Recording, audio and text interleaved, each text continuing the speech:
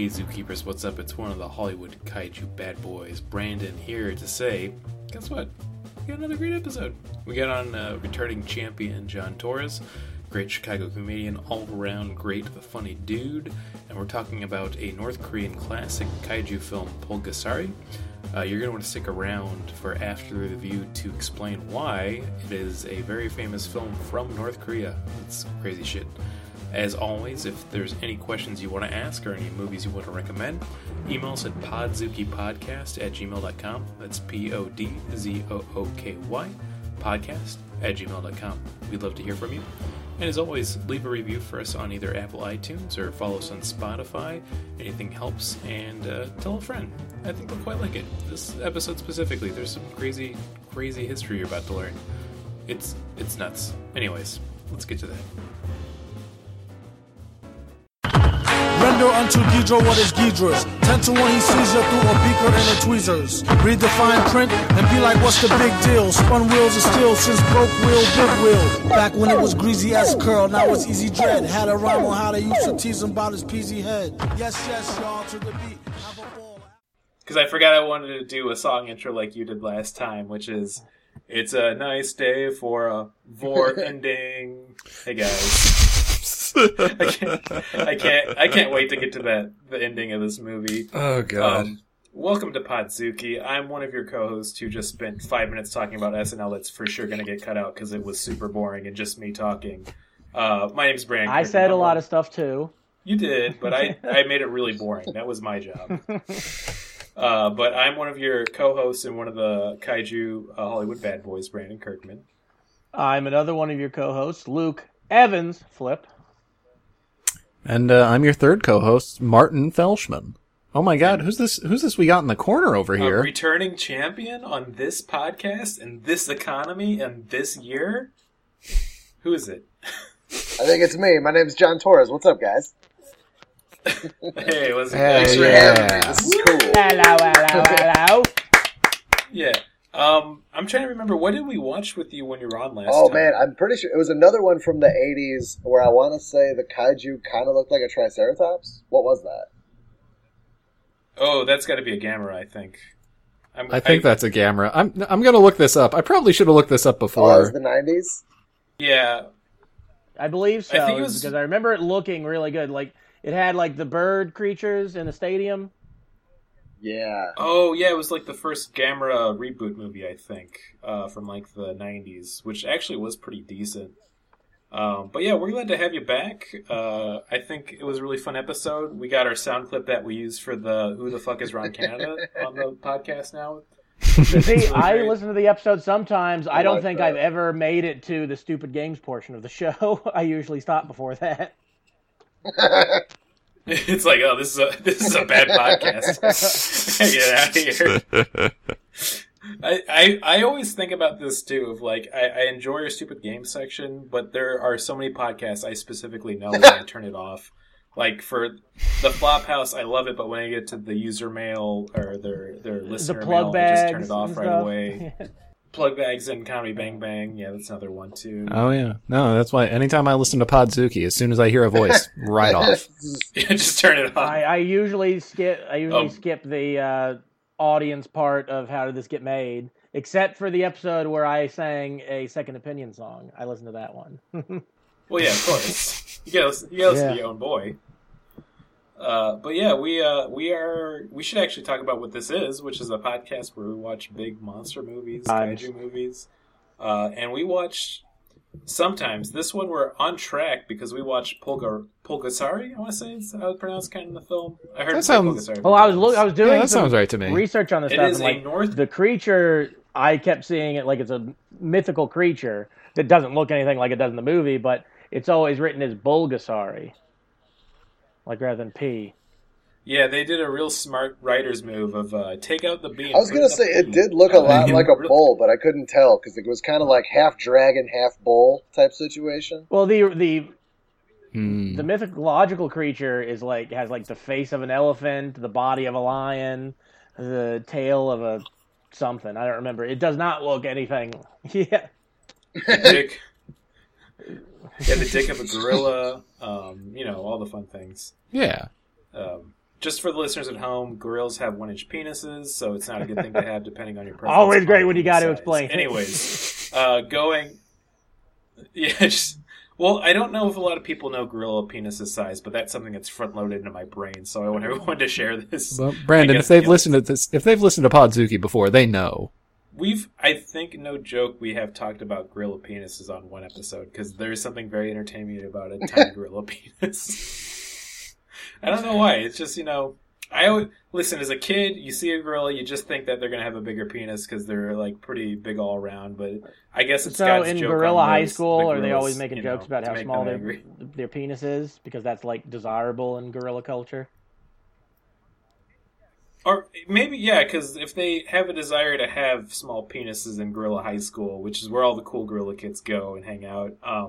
Maybe it's like the joke's having a big penis because they went with that. Like, oh, did you see Josh? He has a huge penis. Yeah. What a fucking loser. I think that is God's trick on it because, let's just create an animal that's strong enough to rip trees out of the ground, but let's give it a small penis because that's kind of funny.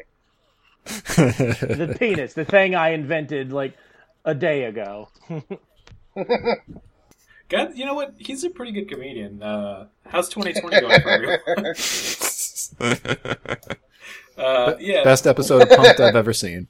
It's very true. Well, the funny thing is, after we get through this, and if we survive, we have to deal with climate change. We're all gonna melt. We're not already dealing with that with boy. these fucking inland hurricanes and shit. Yeah, the popular sequel David Lynch made to Inland Empire.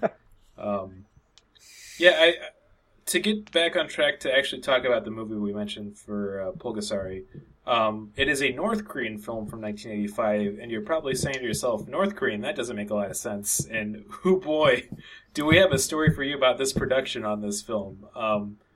Let's talk about it first, because it's a North Korean monster movie, and hearing us say that, you probably kind of know what we're talking about. The creators of it were kidnapped by North Korea to make movies for North Korea.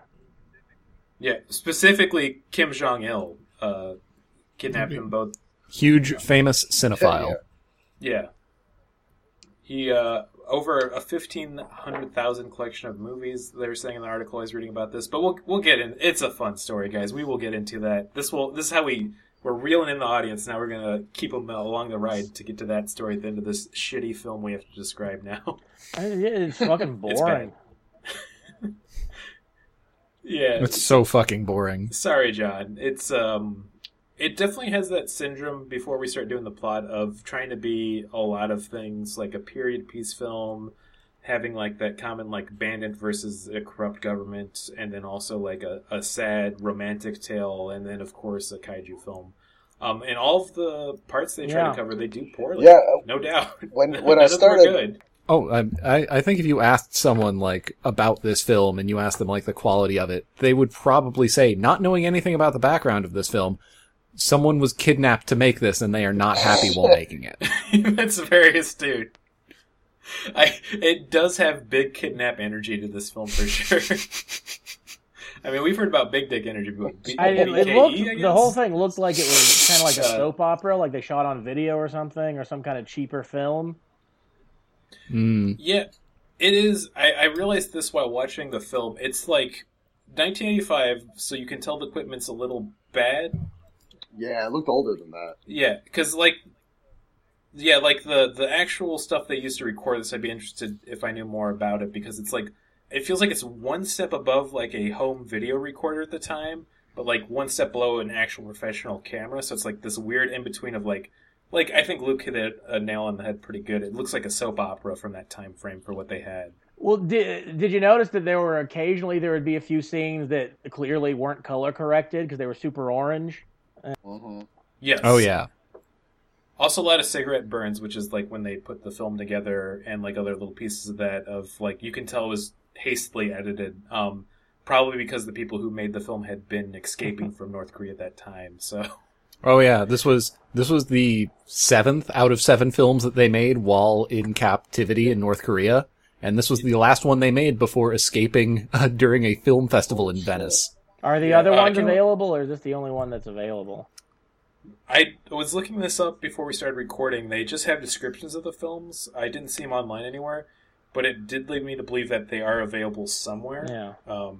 I was going to read through the list here real quick, which I think is... Because I wanted to do more research on them, and like, because he was like an accomplished filmmaker in South Korea before, which is why he was kidnapped. Oh, not just South Korea after this, also America. He did some films here, which I think you're going to enjoy. They did 6 films altogether when they were kidnapped in North Korea, starting in 1984. They basically made 6 films in less than a year and a half altogether, which is an insane thing to think about. Yeah. But the first film was An Emissary of No Return, which was written by Kim Il-sung, which I think is really interesting. And that they made that. They made that while they were in North Korea. Okay. Yeah. And then they made the second film was Love, Love, My Love, which is based off a popular folktale from Korea. Runaway, which is a 1920 set piece set in Japan, that's got to be wild to see how they did that. Salt, which is a story set in the 1930s that's also about a Korean and Chinese merchant relations. Also, once again, the Japanese are evil in that. It's like Korea has a chip on their shoulder about Japan. That's crazy. Well, I think even South Korea hates Japan. Yeah, yeah. I mean, they should. There's a famous raping thing going on during World War II that's not so good. Actually, some great novels to read about that, but I'll get to that at the end of the episode to recommend. They have very bad relations for obvious things that happened in World War II, but also politically, they almost had this weird kind of like social Cold War with each other in the 80s and 90s too. But they really enjoy each other's kind of cinema. They both love South Korean films in Japan, and Japan loves South Korean films. It's weird. People are fucked up no matter where you go. And then finally, the last one they made was Pulgasari, which was the sixth one. Do English people still hate French people? Is that still a thing? I think so. Yeah. Yeah. We gotta get. I don't know why. I hope they do. For some reason that.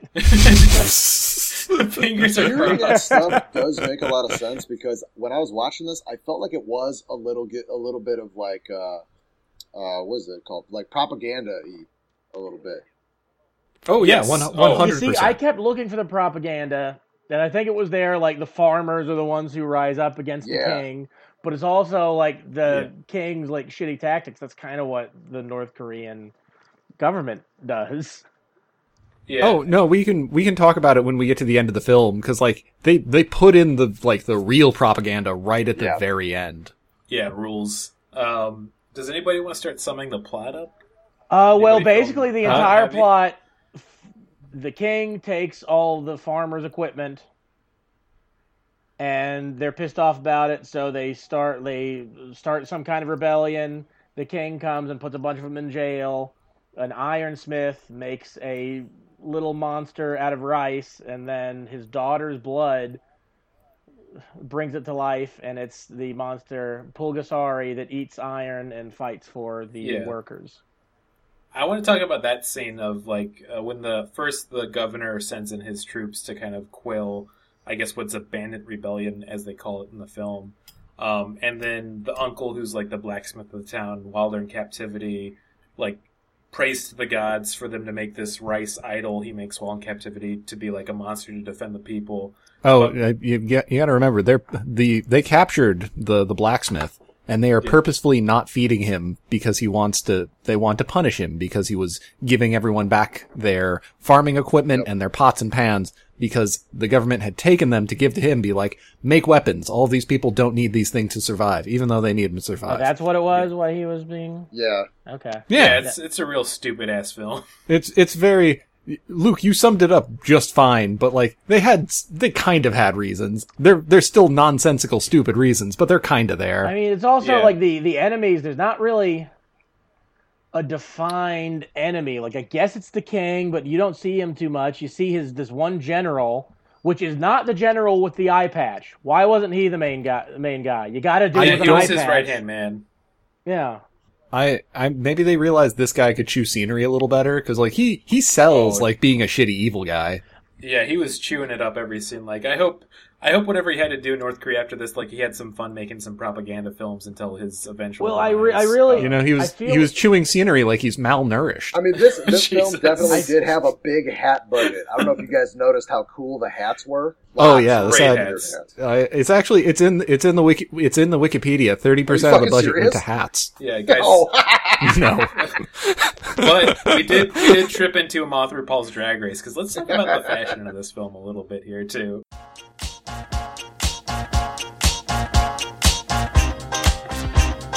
Moth RuPaul's Drag Race.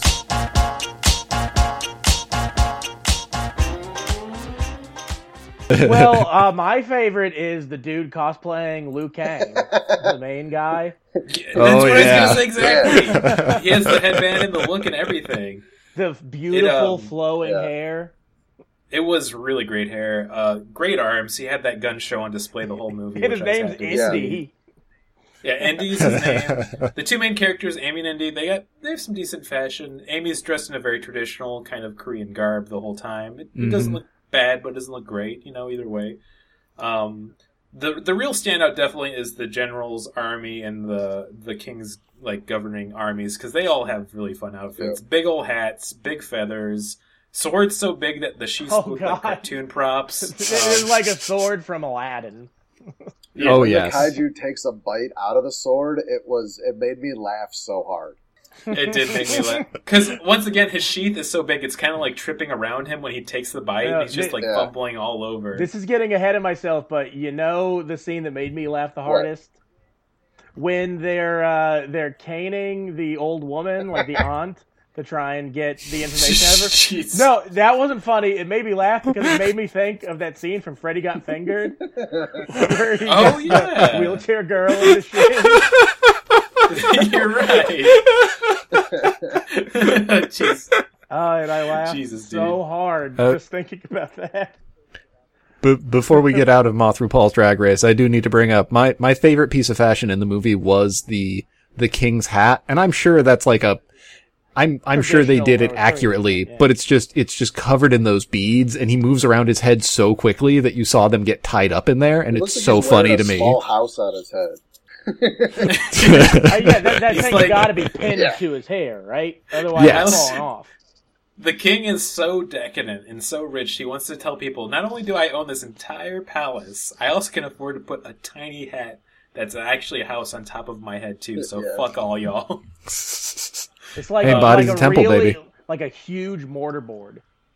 Yeah. Or a tall It's a- mortarboard. Oh, man, I miss motorboarding. 2020's really got us all in a bad place. Did I shouldn't say that. did I say the word right? Yeah. Mortarboard? Yeah, you did. I just Okay. started thinking about Yeah, motorboarding. motorboat. That's funny. I feel like I'm gonna keep Martin's comment about the malnourishment earlier because it's too funny to pass up. It's a dark joke, but Yeah. it's a good joke, damn it. It's true. I mean, things are rough, but I mean, what, you're going to kowtow to political pressure from North Korea? yeah, I'm not gonna fucking do that. You know Who what? are you, Dennis Rodman? I'm taking a brave stance right now, guys. I'm gonna say this. I think what they're doing in North Korea isn't cool. Bold statement. Yeah.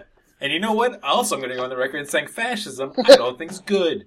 I don't know. This turned into a weird Jacob Lowry impression all of a sudden. Why is it that all dictators and cult leaders end up wearing like those smoky glasses? Like they're not I don't quite know. sunglasses and they're not quite glasses. Yeah. It's a weird thing. I can't wait to talk about Kim Jong-il after all this, but to get back to the summary, after Pulagasari comes to life, I gotta say this, he's pretty cute. When he first starts out, a little scamper guy. Oh, Big I fan. I love how they start off with him as like he's like the size of a little muscle figure. I love him. Yeah, Yeah, the I only like- thing... I liked the I giant. do- That there was a giant set that he was like clearly like probably a shorter person put into a costume. Yeah. Though I was kind of like, I know he eats iron, but he's eating the needle, like threading needles, and Mhm. I don't know. That just seems like such a hard thing to eat. Why didn't he eat the scissors? Because Yeah. they're smaller. You got to take real big bites to get that through those big scissors. He's real small at that point. He's just a little small boy. I'm sure he ate the scissors later, and I'm sure it was also probably easier to make a giant needle than it would be to make giant scissors. But they did have Yeah. giant scissors. I guess they didn't. it didn't have a bite taken out of it, but in that little knitting box that he's in when he first comes to life, due to Amy's blood. Yes. That scene too, where they have the blood come out of her finger, and you think they would just have it drip on it, but they did this really weird effect where it literally looks like a glowing orb that's like a special effect from the 60s. Yeah. It looked like somebody dropped pasta sauce on the floor. Yeah, no, I worked like with knives a lot, so I know that finger cuts bleed a lot, but from a knitting needle, I don't think your finger would bleed that much. You'd get like a little droplet, and then it would probably close up. The only thing I'm going to say about, like, young Pulgasari before he gets big is that he's pretty cute, but sometimes his eyes look a little too realistic, and that kind of creeped me out. But that happens a couple of times in the movie, like his eyes looking really weird.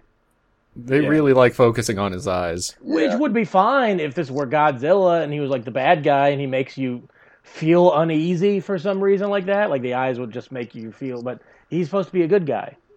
Yeah, that's why his eyes weren't shifting around, like a bad guy. Yeah. That's the one thing I love about Godzilla films when they cut to him, they do the shifty eyes. It's like, what is this guy up to? I don't like it. So he comes to life. He starts getting bigger and bigger as he's eating metal. I think it is funny that it's very comical at first because, like, he literally interrupts the execution of the main character by eating the sword. Yeah, and like the tone. Yeah, and the tone before that would be more serious, but the executioner probably is seeing like he's chewing up the scenery more than the one general, I'd say, because he's like doing this thing where he's like putting the sword down on his neck and pulling it back like he's gonna do it, and then puts it like back laughing. down. Oh, and he just keeps laughing. Yeah, he's having fun with it. Yeah, he's having a good time. So Amy's like crying, "Don't kill him! Don't kill Indy!" And then Pulgasari shows up and he's like, "Nah, the sword's mine. I'm gonna eat it." And then like they all just run away after that. Well, there's one scene in that like when it clamps onto the sword where it's clearly like a doll version of it. Like it was always a doll and somebody off camera's holding it. Yeah. Just waving it around, making it look like it's moving, but you didn't see the person's hands, but you knew they were there. Yeah. Like how a little kid would make a movie. Yeah. Well, in a way, a little kid did make this film. Yeah. And his name's Kim Jong-il. He's a big guy, but he's a little kid at heart, in the most frightening of ways. So I think the plot we could go through pretty quickly after this because it's a stupid film that goes too long in every scene. Indy's kind of like this king of the bandits to keep all of the corrupt government officials out. He's using... what's his name from Game of Thrones? The one who started the War of Three Kings. I've never seen Game of Thrones. Yeah, me neither. I've seen it, but I'm trying to remember because the season finale was so bad. The one who died at the Red Wedding. Lots of people died there. Oh, right? that was one of the I can't remember anybody's name. I watched this show for years. This is insane to me. Bran, Ned. Was it Jon? No, that's Jon Snow. John's not even. Jon Snow, not even a Stark. Is it a Robb? I feel like it's Robb. That's it. Robb Stark. Oh. Yeah, that's the one. Not his brother Tony Stark. Always making his fangled robotic suits. That is a really good comparison of him. Very similar role of Robb Stark of like kind of getting this rebellion that the Emperor can't quell right away. Pulgasari starts doing more of the heavy lifting. I think the first time they have an encounter with the general's army, that actually was pretty fun to watch. And like they have it where like Pulgasari is getting burned. He gets out of the cage they try to capture him in. Oh yeah, they kidnap the daughter of the blacksmith. And yeah, that's Amy. Well, because they have a connection. So if I don't know, he only wants to protect her. That's like his main thing. Like he wants to help all these other people, but his main thing is he wants to keep her safe. I think that's pretty ballsy. Go ahead. That's pretty ballsy to put a kidnapping scene in a movie where you were kidnapped to make. Like I feel like they were pushing hard for it. Like they were like, okay, no, this scene has to be in there. We know what this looks like. Yeah. Or what if I like to imagine this even more of the two people making this film once again were kidnapped by Kim Jong-il while you watched over the whole scenes of it. And I feel like it might be the opposite where Kim Jong is like, I think this film needs a kidnapping scene. They're like, we really don't want to do this for so many reasons. And Kim Jong il's like, nah, I think you should. I think you should put this in there. So they're like, okay, well, we're going to put it in there, but we're going to make it very uncomfortable. Well, I mean, it's a reason why the movie's so boring, because with Pulgari, is that it? Pulgasari. Pulgasari.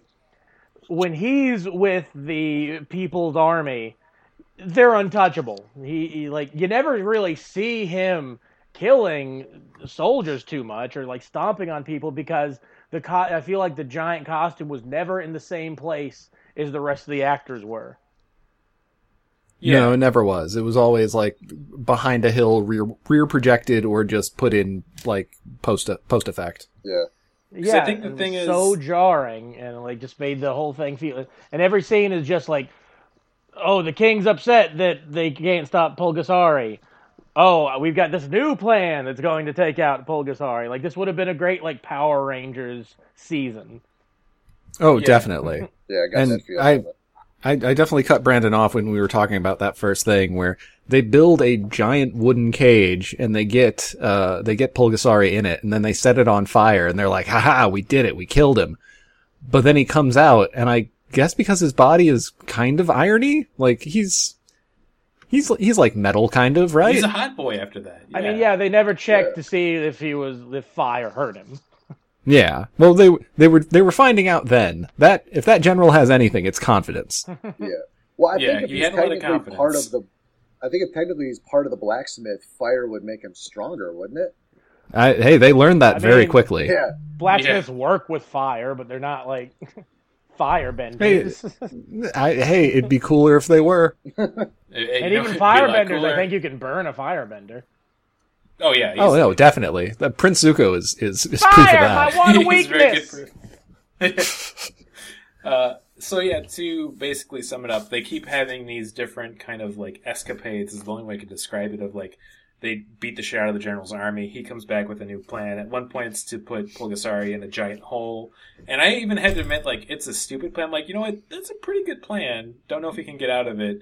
Oh, wait a second. I'm sorry. We skipped something that I thought was pretty metal and cool, which is after Pulgasari comes out of the fire, the army is trying to escape via boat. Pulgasari goes into the water and starts boiling those people alive. Yeah. Yeah. Is that what that's was not- supposed to be happening? I'm Yeah. pretty sure. Yeah, because I know I'm he positive- went underwater, but I kept thinking, like, is he hurt still? Is he dying? Well, I'm positive that's what was supposed to happen because the people were like yelling in pain.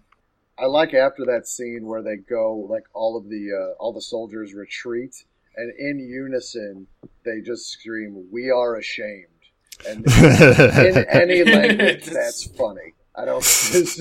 It's I don't know. I'm sure it sounds less silly in the original like translation, because like have you ever seen the Japanese lyrics for the Speed Racer theme? yeah. I believe so. Yeah, it's all we're like, oh, he will never have the dishonor of failure. A Shit failure. like that. Like, sounds really overly formal, but I think that's just Asian languages. Yeah. What if it is something completely opposite, where like their actually translation perfect English was like, "We made a big boo boo." Ooh, we saw we. That sounded a bit more racist than I meant it to. I knew you were going for like a sorry, like a baby. So Yeah. there. But like, oh, that Here's sounds. the problem with baby language. Just realize it's very close to racist Asian man. Oh man, Asian babies. Oh, don't get me started. Oh. Don't get me started on that. There's this one Gene Hackman movie I saw years ago where he's like a gold thief, and he keeps saying throughout the movie, like, "Oh, cuter than a Chinese baby." I mean, it's a weird take. I don't feel like it's problematic because they're pretty cute. Yeah, But all baby, I'd still count that as kind of problematic nowadays. yeah. I think we should double down and make everything where it's not bad. We should go back to the old ways, and also let's make America great again. Let's dig up Mickey Rooney and get him to play his character. Oh no, in Breakfast I don't at like this. Tiffany's. No, stop. They hate it. Now, is- to be fair, like, he'll be doing a racist caricature, but like, he wants to stay dead, but we make him stay alive and do it. It's his punishment. It's actually Yeah. hell. So yeah, they escalate, like I was saying, after the scene. After they capture Pulgasari, after like a second time, they capture Indy. This time they don't fuck around and they just straight up hang the dude, which is a dark turn, but this film kind of goes darker as it keeps going. Well, it's like anytime somebody's dying, like a main character's dying, that's the propaganda. Yeah. Oh man, it is propaganda, but he also this was the second most metal moment in the I'd say movie. We should start doing metal moments, guys. That's a new good bit. I'm going to use that for the sound bite now. But this metal moment is when they're getting ready to hang Indy. I wrote down the quote is like, "Put my head high on the south gate so I can see the fallen king." I'm like, damn, dude, that fucking rules. Okay, yeah, I remember that now. That was cool. Yeah. I also like that some of his followers were like trying to like prop him up by lying down at his feet. Mm-hmm. Yeah, it's like, nah, I'm ready to die, and it's going to be fucking tight as hell, dude. I think those are actually Iron Maiden lyrics. About Indy being killed by the general for the king. Yeah. And at this point, Amy's like, okay, well, we gotta get Pulgasari out of the ground. So she has this weird plan where she just goes to the enemy encampment and is like, well, she pretends to be a whore. Like, it specifically says whore. I think it was like probably no better way a to put nicer it. version of whore, like a... not concubine. I mean, just so everyone knows, the translation we all saw is it's just free on YouTube. You can go and watch this movie at any time. But I do think the translation could have been a little better. Yeah. It said the new whore. But then he said, one of my treat favorite her... shows from Fox. And then she says, like, treat her with respect. I'm like, you just called her a whore. Yeah. Well, listen, these new whores, they're all about this feminism. And don't get me started. Yeah. Once again, not our words. This is the translation I want to specifically say. Calling her the new whore, which is wacky, to say the least. It's like the new mutants, the new whores. Yeah. Once again, coming to Fox this fall. When she goes to the camp, they don't really waste any time. They don't do anything too creepy, which is great. She basically starts crying, and then Pulgasari does a backflip through lightning through the rocks back up. Well, no, first she cuts herself to drip more blood. Oh, that's right. Yeah, I forgot about the hole.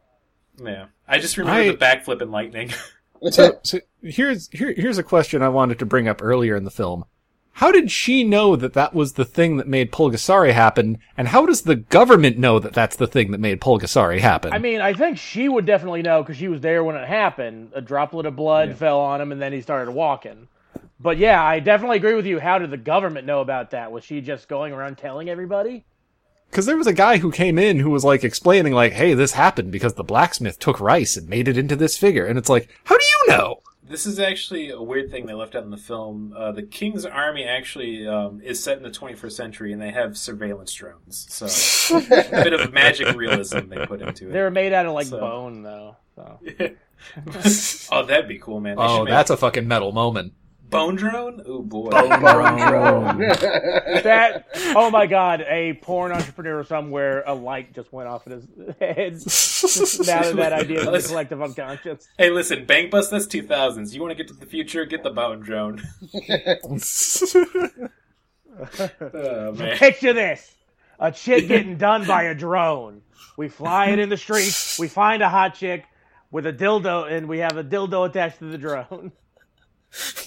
It's like Fuck Machine meets Bang Bus. I guess that does make more machine. That does make more sense because I feel like if you call it the bone drone, it needs to be involved in the sexual. The drone has to be doing the boning. Yeah, yes. for sure. It can't just be like, Otherwise, hey, follow me to a dick.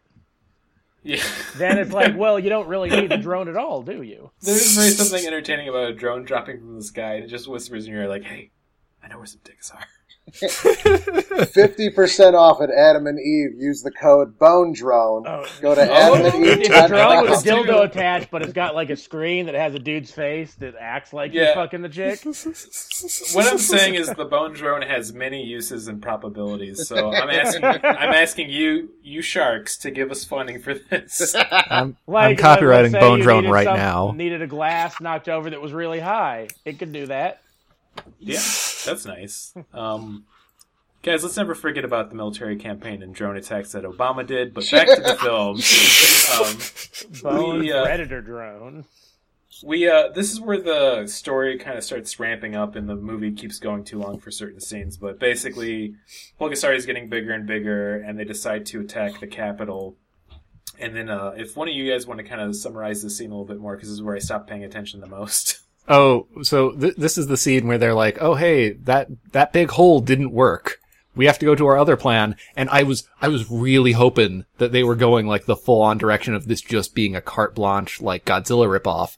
Cause they were talking about this guy who's like developing a great weapon. And I was like, oh my God, are they going to have fucking feudal Koreans make an A-bomb? It's a fucking cannon.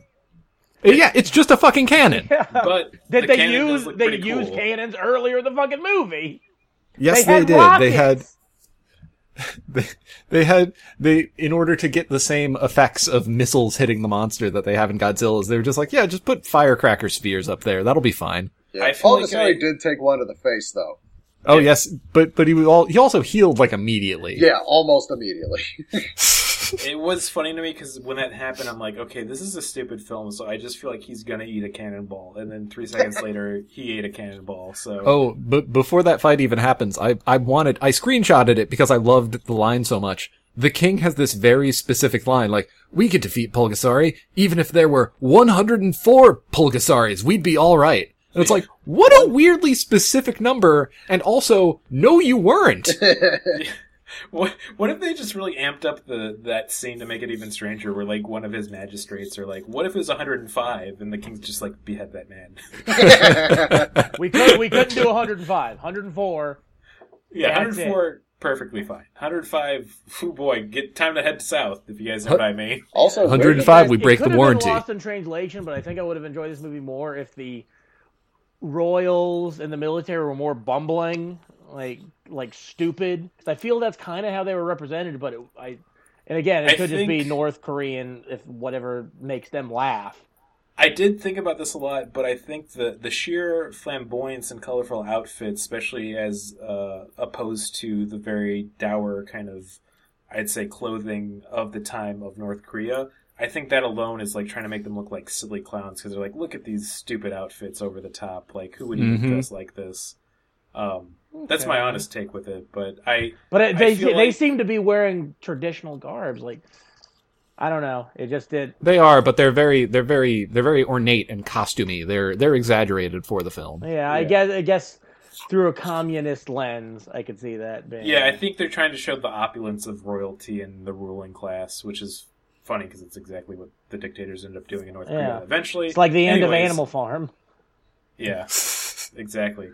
Guys, I don't mean to backtrack, but I want to know, where did that big hole come from? They made that hole so quick. They made it so fucking quick. They talked about making it, and that had to be so deep. Like, who the fuck dug that? I was doing math in my head. Like, even if you have like a shit ton of slave labor to get a hole big enough for this monster, you're gonna need a week minimum. Or and they do it in Pulgasari. Like, you're gonna need a Pulgasari to make the hole. Let's use our Bulgasari. Like, we can't use them during the battles because of I was waiting bureaucracy. this whole fucking movie for them to introduce something to fight Pulgasari. I was hoping there was going to be. Yeah, exactly. I was hoping it was either going to be like, because again, when they were also talking about like the big cannon weapon, I was hoping like, okay, could they make a Gundam in this? They could totally. That could be a way to get around having a kaiju fight happen. Yeah. But no, it's just still disappointing canon. I want to imagine now, and it would be the funniest comedy in all of the world, if they actually did have a Pulgasari that made the hole, and at the very end of it, the Emperor's like hitting his head like, oh, we should have used our Pulgasari to fight the other Pulgasari. I feel like an idiot. Oh, that would have been so good. But no, that's not how it ends. Who wants to describe the war ending? No, we're not at the Vor ending yet, because there's a lot of other great stuff that happens. Yeah, that's right. Like, the entire siege on the castle is really funny, especially when it gets to the king running away from Pulgasari. He is so scared he wraps himself in a curtain, and then Pulgasari steps on it. Yeah. Curtain death is definitely one of the most embarrassing deaths in a movie. I'll give this film that. I mean, I did kind of like the only scene where like Pulgasari is actually in the same room as something he destroys or attacks. When it's not quite a pagoda, but it's got the same kind of whatever you call that type of roof, but it wasn't layered when he destroys that building. Oh yeah, like that was a good miniature. I think they built that seriously, and they probably took that take very seriously because they could only do that once. Yeah, I was impressed to see it wasn't the shot bricks from a flying low off angle. of it. Sorry. Yeah. I think that's really interesting to me too. Of like, I touched on this a little bit earlier, but to go deeper into this is, I feel like they had a budget for this film, and Kim Jong-il put a lot of money into it. But like, you could tell it was this thing where like they could only spend it, and they got some really cool stuff. And after that, their budget probably either ran out. They're like, oh, we can't do any more money on this. So, I feel like they had some scenes where they just blew it all, and that was it. And then after that, they're like trying to be creative how they would do scenes like this when they didn't have the budget anymore. That's my theory, at least. Probably. Yeah. Okay. I did want to bring up one more thing before we get to the Vor ending. So immediately after they like take down the castle, there's a very funny shot where immediately after the king is crushed, it just cuts to like all of these people celebrating in the street. And they're just they're having fun, and it's just such a quick tonal whiplash. It's so fun. And then immediately after that, Pulgasari is just kind of poking around the castle, and they're like, "Oh man, he already ate all the weapons. What's he gonna eat?" Well, yeah, that's then like as soon as the war with the royals is over, Pulgasari like, "Oh, now we got this giant that needs to eat iron to survive." My other favorite line in this film that I had to screenshot it. One guy in the crowd just screams, "That's it! Let it eat this big gun!" Yeah. That's how I felt a lot during this whole quarantine. But yeah, it's at this point, this is where we're getting the ending of like where they don't know what they're gonna do about this creature that they've made. It's wartime, boys. It's I just realized the crazy thing about a lot of these monster films and kaiju films, you don't really see the monster or have the monster eat people too often. It's more of them like stepping on them or destroying them. But basically, the main character decides she needs to sacrifice herself by basically hiding herself in the food so that when the monster eats her, they'll both explode. It's the best way to describe it. So she's supposed to be like connected to him, like E.T. Yeah. Oh, you know what? That's a good point. It's kind of like an E.T. thing they got going on. Oh. Yeah, just a lot lamer. Well, or maybe cooler. I don't know. How do you guys feel? I You know, I don't know. I must have looked away because I didn't realize when he eats that. Is it a bell? It is a bell. Yeah, because I didn't realize that she was in there. Oh yeah, no, she crawled in there. I think she realizes like Pulgasari cannot stop eating, so he keeps eating the rebels' weapons, the farmers' tools, their pots and pans, and like they need those things.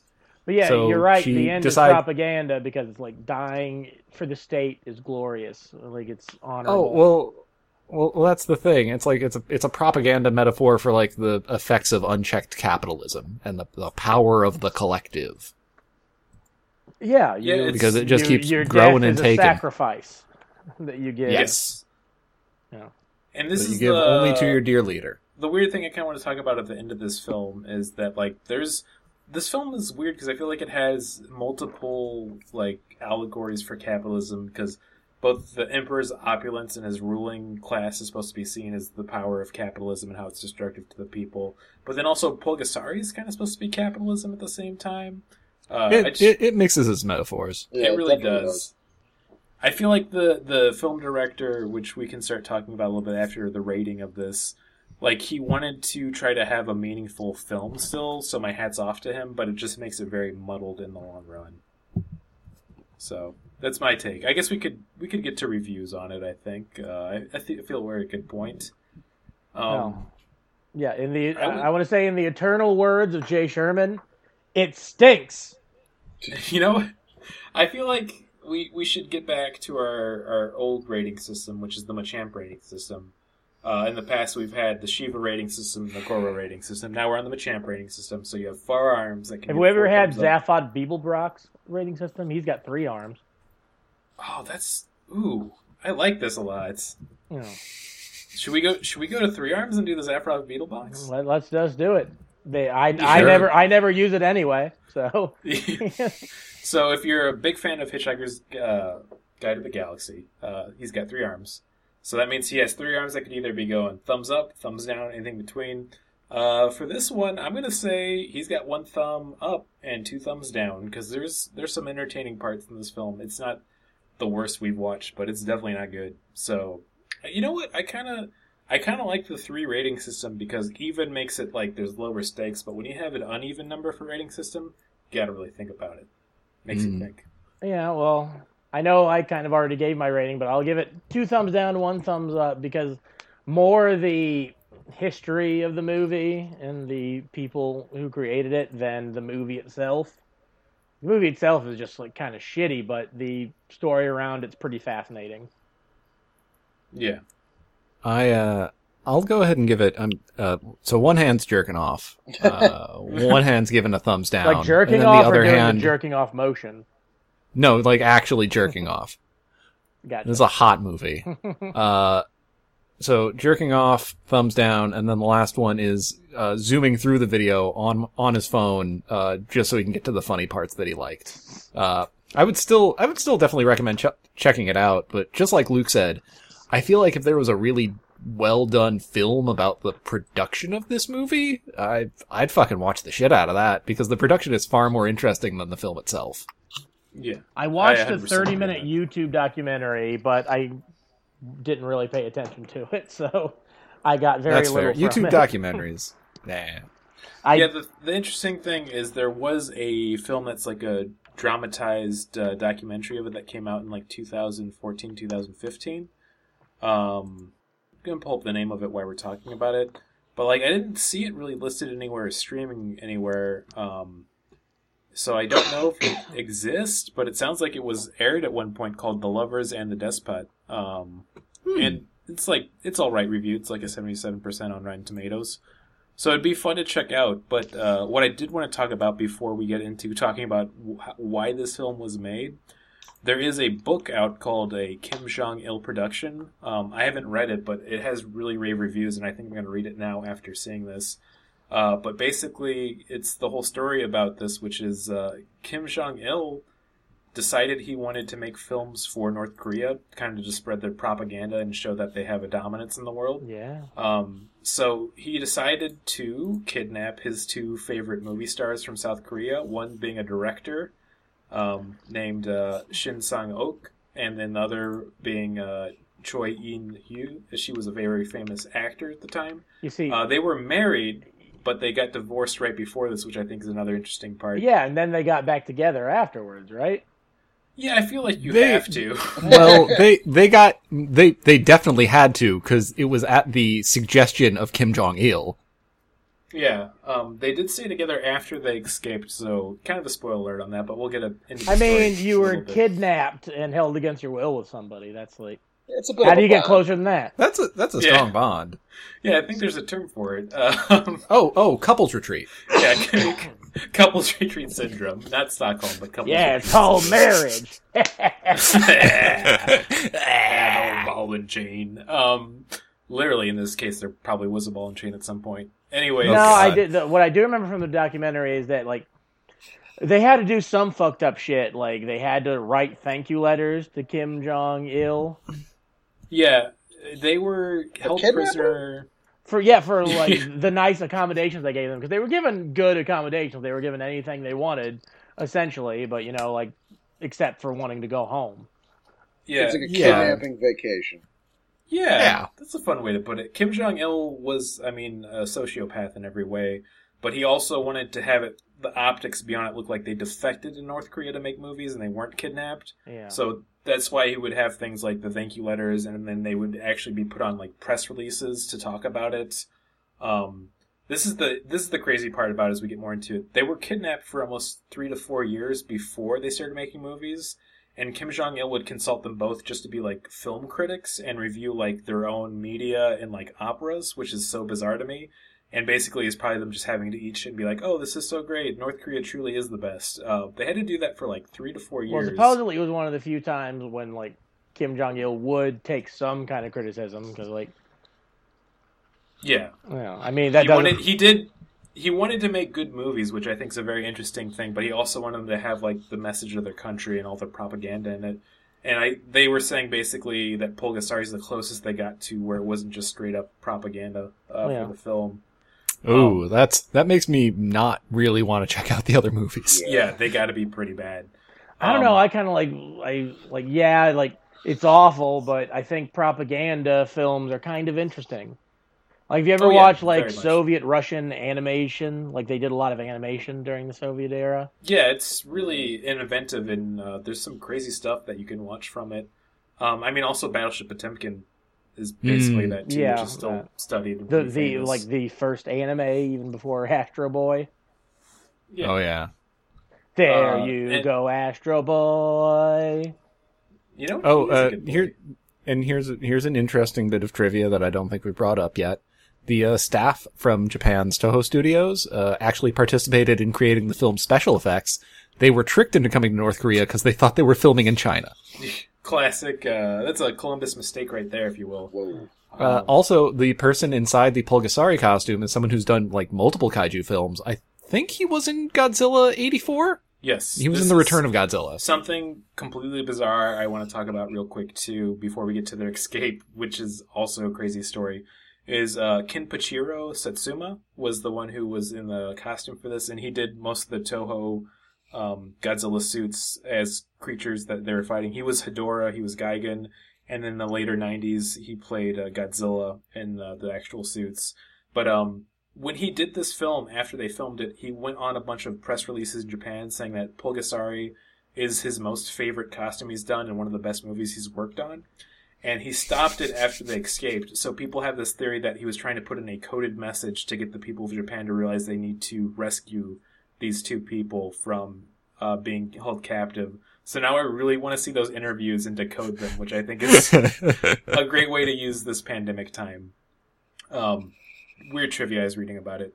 But basically, Shin and Choi were doing another press release for Pulgasari in Vienna, and they had to actually escape like a bunch of North Korean agents that were chasing them at the time at the hotel to get to an emissary. They were held in an American emissary. I'm sorry, Yeah, I'm just imagining them running with like yakety sax playing in the background. Oh, for sure. It had to be. It's real life, but it's super wacky. Yeah. I feel like that itself would make a better movie than this.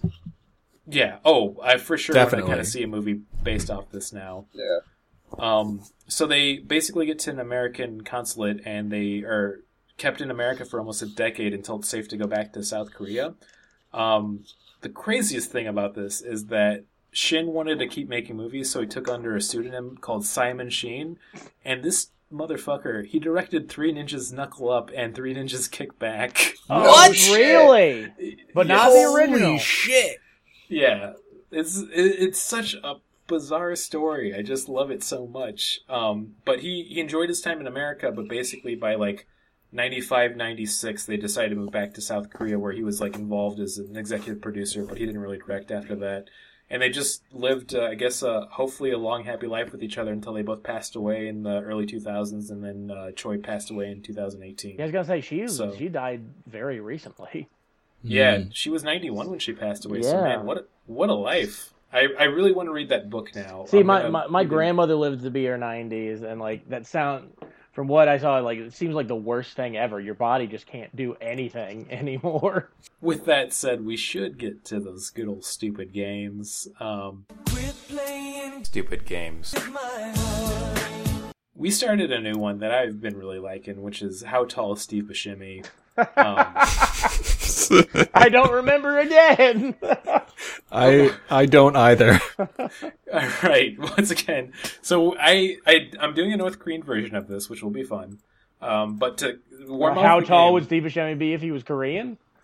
No, we're still going to see how tall do you all guys think that Steve Buscemi is?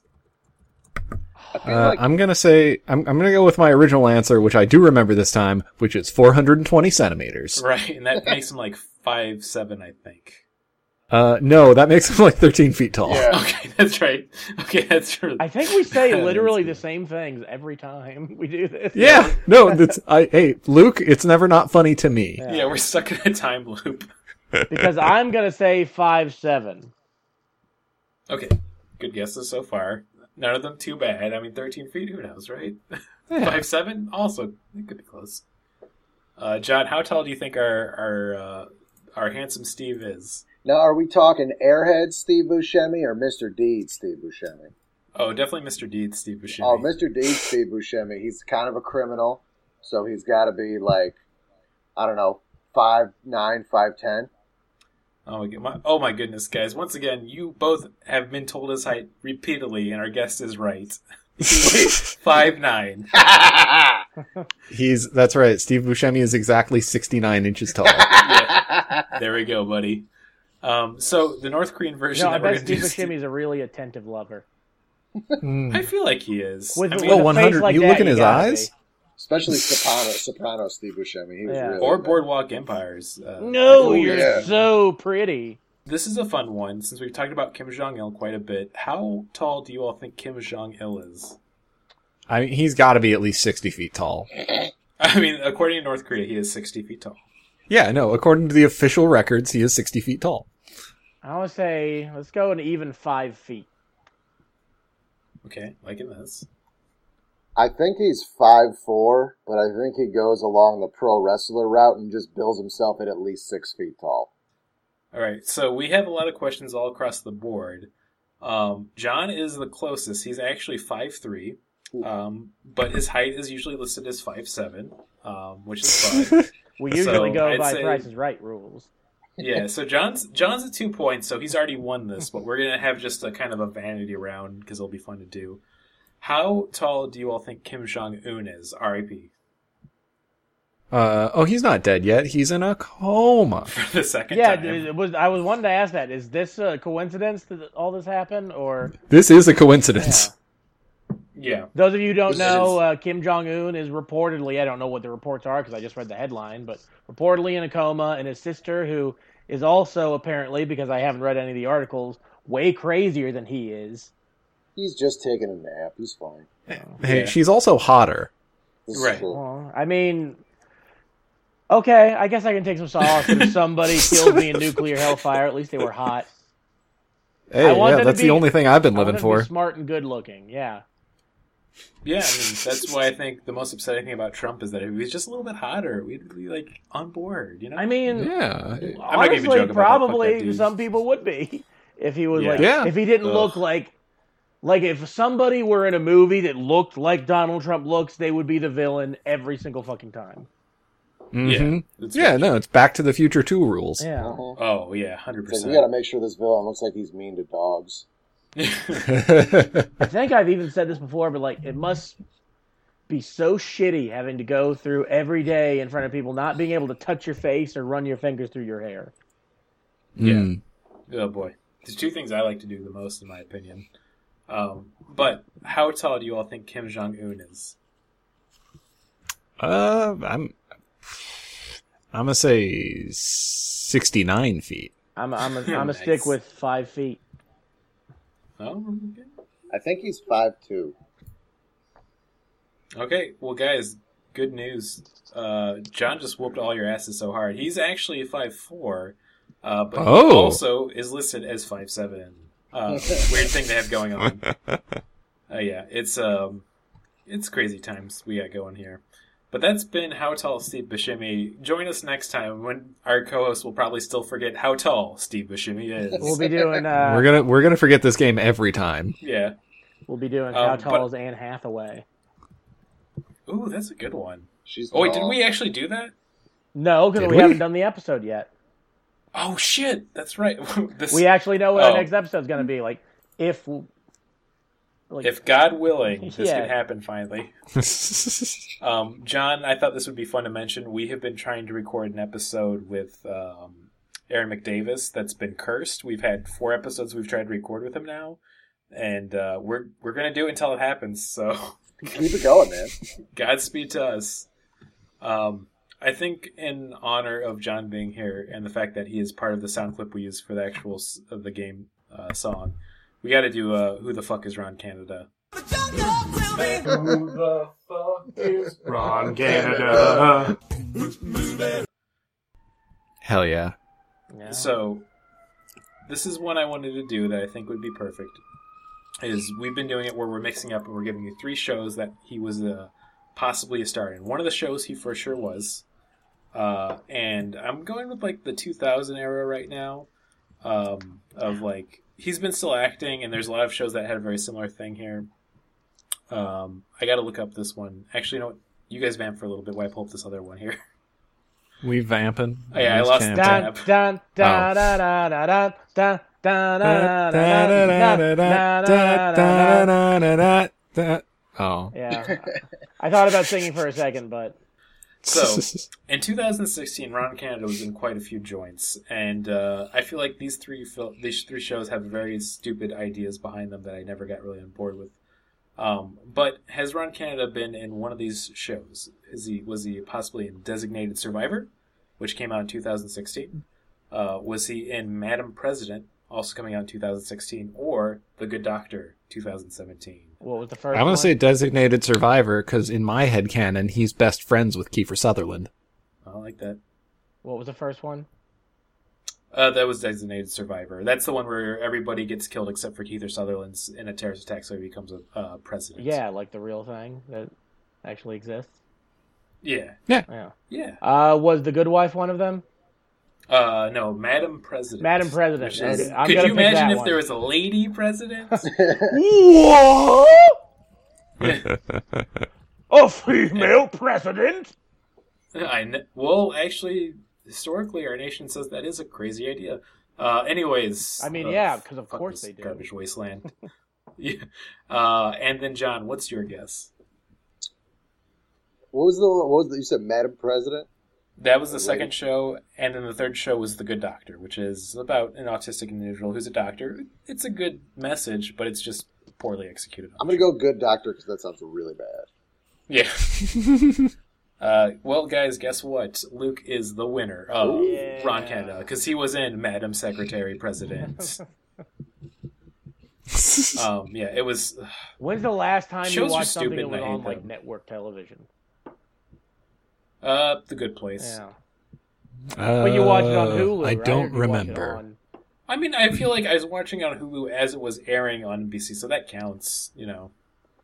Well, you guys aren't all Big Bang Theory, Big Bang Theory fans.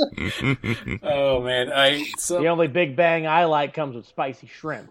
I'm in a group chat, and Tommy Morgan's in it. He pitched the Oh, idea God damn it. of Baby Sheldon the other night, and I was so upset about it that I could only ideate suicide after reading the line, because I feel like Baby Sheldon will exist at one point. That's this already season. in So production. they're just gonna keep going younger. Like next is gonna be like embryo Sheldon. Embryo.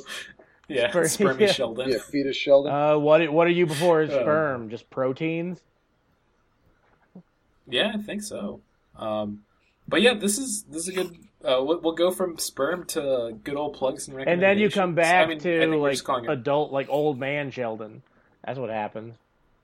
Oh, it's Like an a infinite Stanley time loop Kubrickian. that's a torture, Yeah. a Twilight Zone style torture for whoever plays regular age Sheldon. It goes full. Yeah, it just goes full circle that eventually does become like a Kubrickian film, which I wouldn't. be I was against. thinking about Um, television cartoons today. Like you remember, like somebody who's turning 20 now, they were into cartoons when they were 10, like Adventure Time and shit. But that stuff never went away, like the cartoons that we watched growing up. Mm. Yeah, it's weird. For Ooh, sure. that is a really good point. Like a lot of the favorites that we had from our childhoods are just unknowns now. Yeah. Oh no, like stuff's coming back. No one has original ideas anymore. That Ren and Stimpy reboot is going to be not- garbage because no one can do it right, and John K shouldn't be allowed to Well, do he's not- anything John anymore. K's I not will gonna be say I involved. loved the Rocco's Modern Life movie. Oh no, I know he's not involved. I'm just saying, like, when I say like no one can do it right, I'm not saying get John K back on it. I'm saying let Ren and Stimpy I stay think dead. it's not gonna Yeah. happen. Like that, I don't think any Yeah. of those shows that they've been trying to pitch, like the Daria spinoff based on what's her name. Oh, Aubrey Plaza. Yeah. I think so. Can you guys hear my cat meowing in the background? It's really cute. Oh no, I'm not picking it up. No. Is Oh, that no. what Well, that? I feel like it we sounded should go. like somebody was eating an apple earlier. Missy Elliott's got a very weird Okay. meow, so I do want to get to the recommendations and wrap Yeah. it up here, but I do want to say this about like rebooted titles. Like everyone always acts surprised about it, but like it's been going since I don't know Hollywood's existed. Like how many times have we brought back Flash Gordon at this point? I guarantee that's like the next one in the next few years. They're all so stupid. Anyways, all versions of Flash Gordon are stupid. Except for the, of course, Queen soundtrack. You know, that's about the how did we not talk about the fucking soundtrack of this movie? That fucking synthesizer is the hardest working synthesizer in North Korea. I actually didn't mind it. Oh God, yes. Yeah. It sounded like they just took it off a keyboard, like pre-recorded music for it. Like, oh yeah, this is placeholder music. We'll make something later. Yeah, but then they escaped and they were like, "Oh yeah, we got a keyboard. It's fine." I don't know if I'll cut this out, but this is a good note. We should start talking about the soundtracks during our episode stuff too. That is a good note. Yeah, because sometimes they have really wacky soundtracks like this one. I'm still thinking about the score. But yeah, for recommendations, I don't think we need to do plugs because we're still in the pandemic times. Yeah. Well, we'll do plugs still. What am I saying? People got just do them both in one. Let's do recommendations and plugs.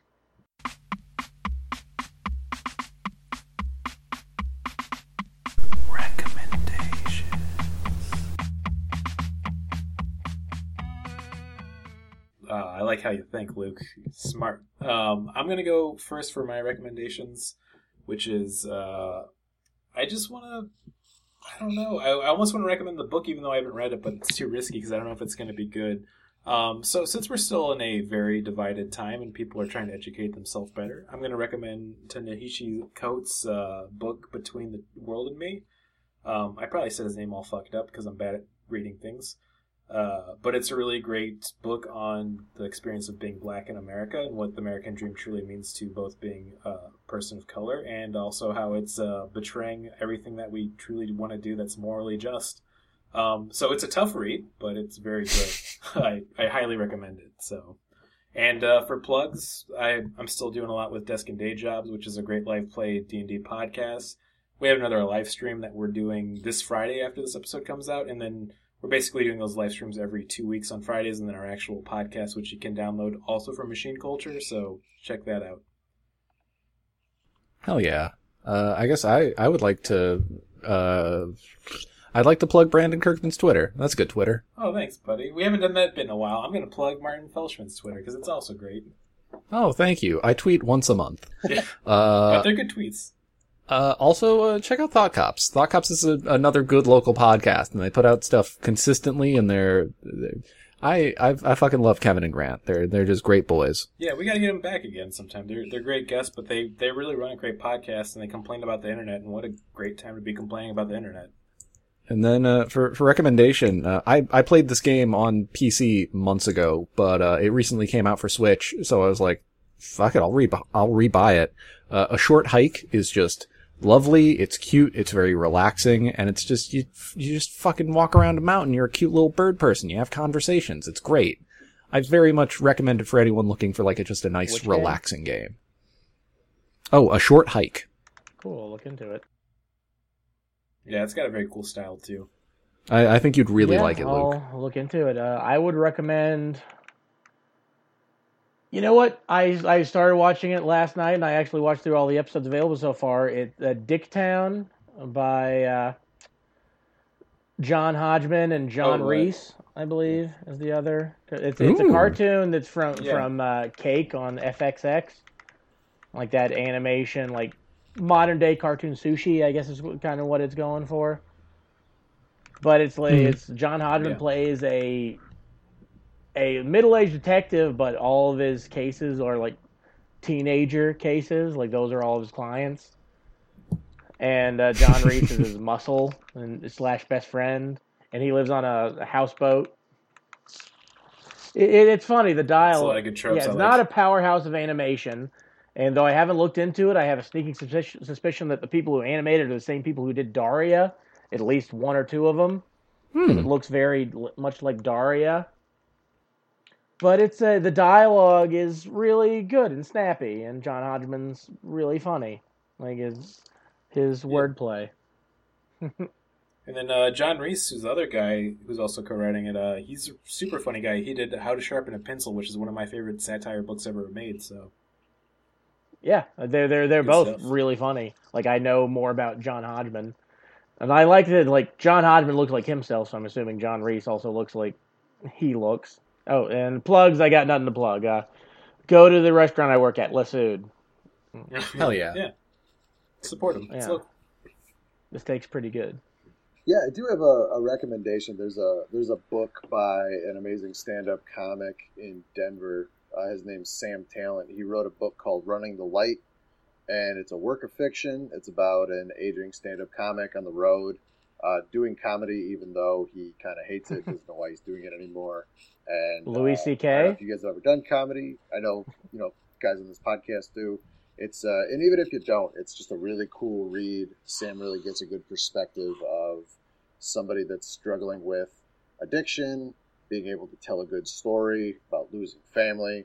And I don't know, it's just support independent artists. Buy the book directly from him. Don't go on Amazon.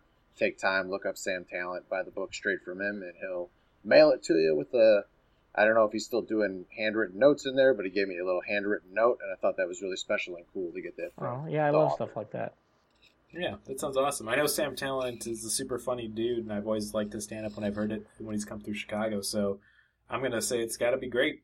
But yeah, John, thanks so much for joining us for this, but that's, I think, about it for another thrilling episode of Kidnapped Filmmakers Making Kaiju Films. I don't think we're going to get another one of these guys, to be honest. There's got to be another one out there. Hey, listeners at Podzuki, as always, email us at podzukipodcast@gmail.com. I feel like a lot of the people who made the 1999 American Godzilla probably didn't want to be doing it. Yeah, but if you know any, for sure, kaiju films that were made by people who were kidnapped that's not Pulgasari, please let us know. But other than that, I think we should go out with our usual catchphrase. Let's see if we're all on the same page this time. Before we sign off, I do just want to say thanks for having me. This was a lot of fun. Thank you so much for being here, John. As always, a great guest. Sorry if I talked over you too much, because I realized I was doing that halfway through during the episode. You guys are fantastic. It's a lot more difficult with the Discord to not talk over each other. Yeah.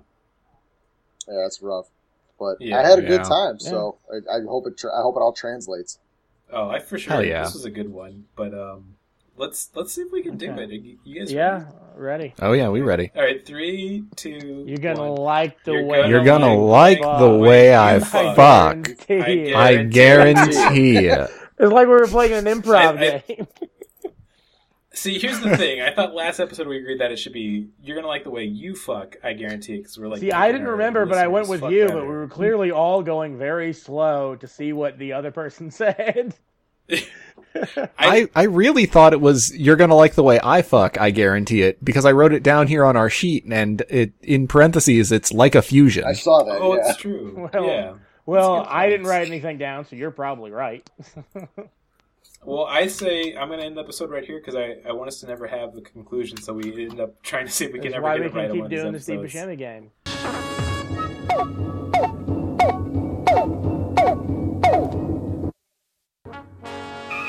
We regret that you have not yet complied with our order.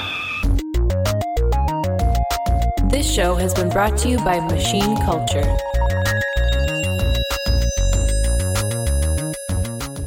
The words get stuck in my throat.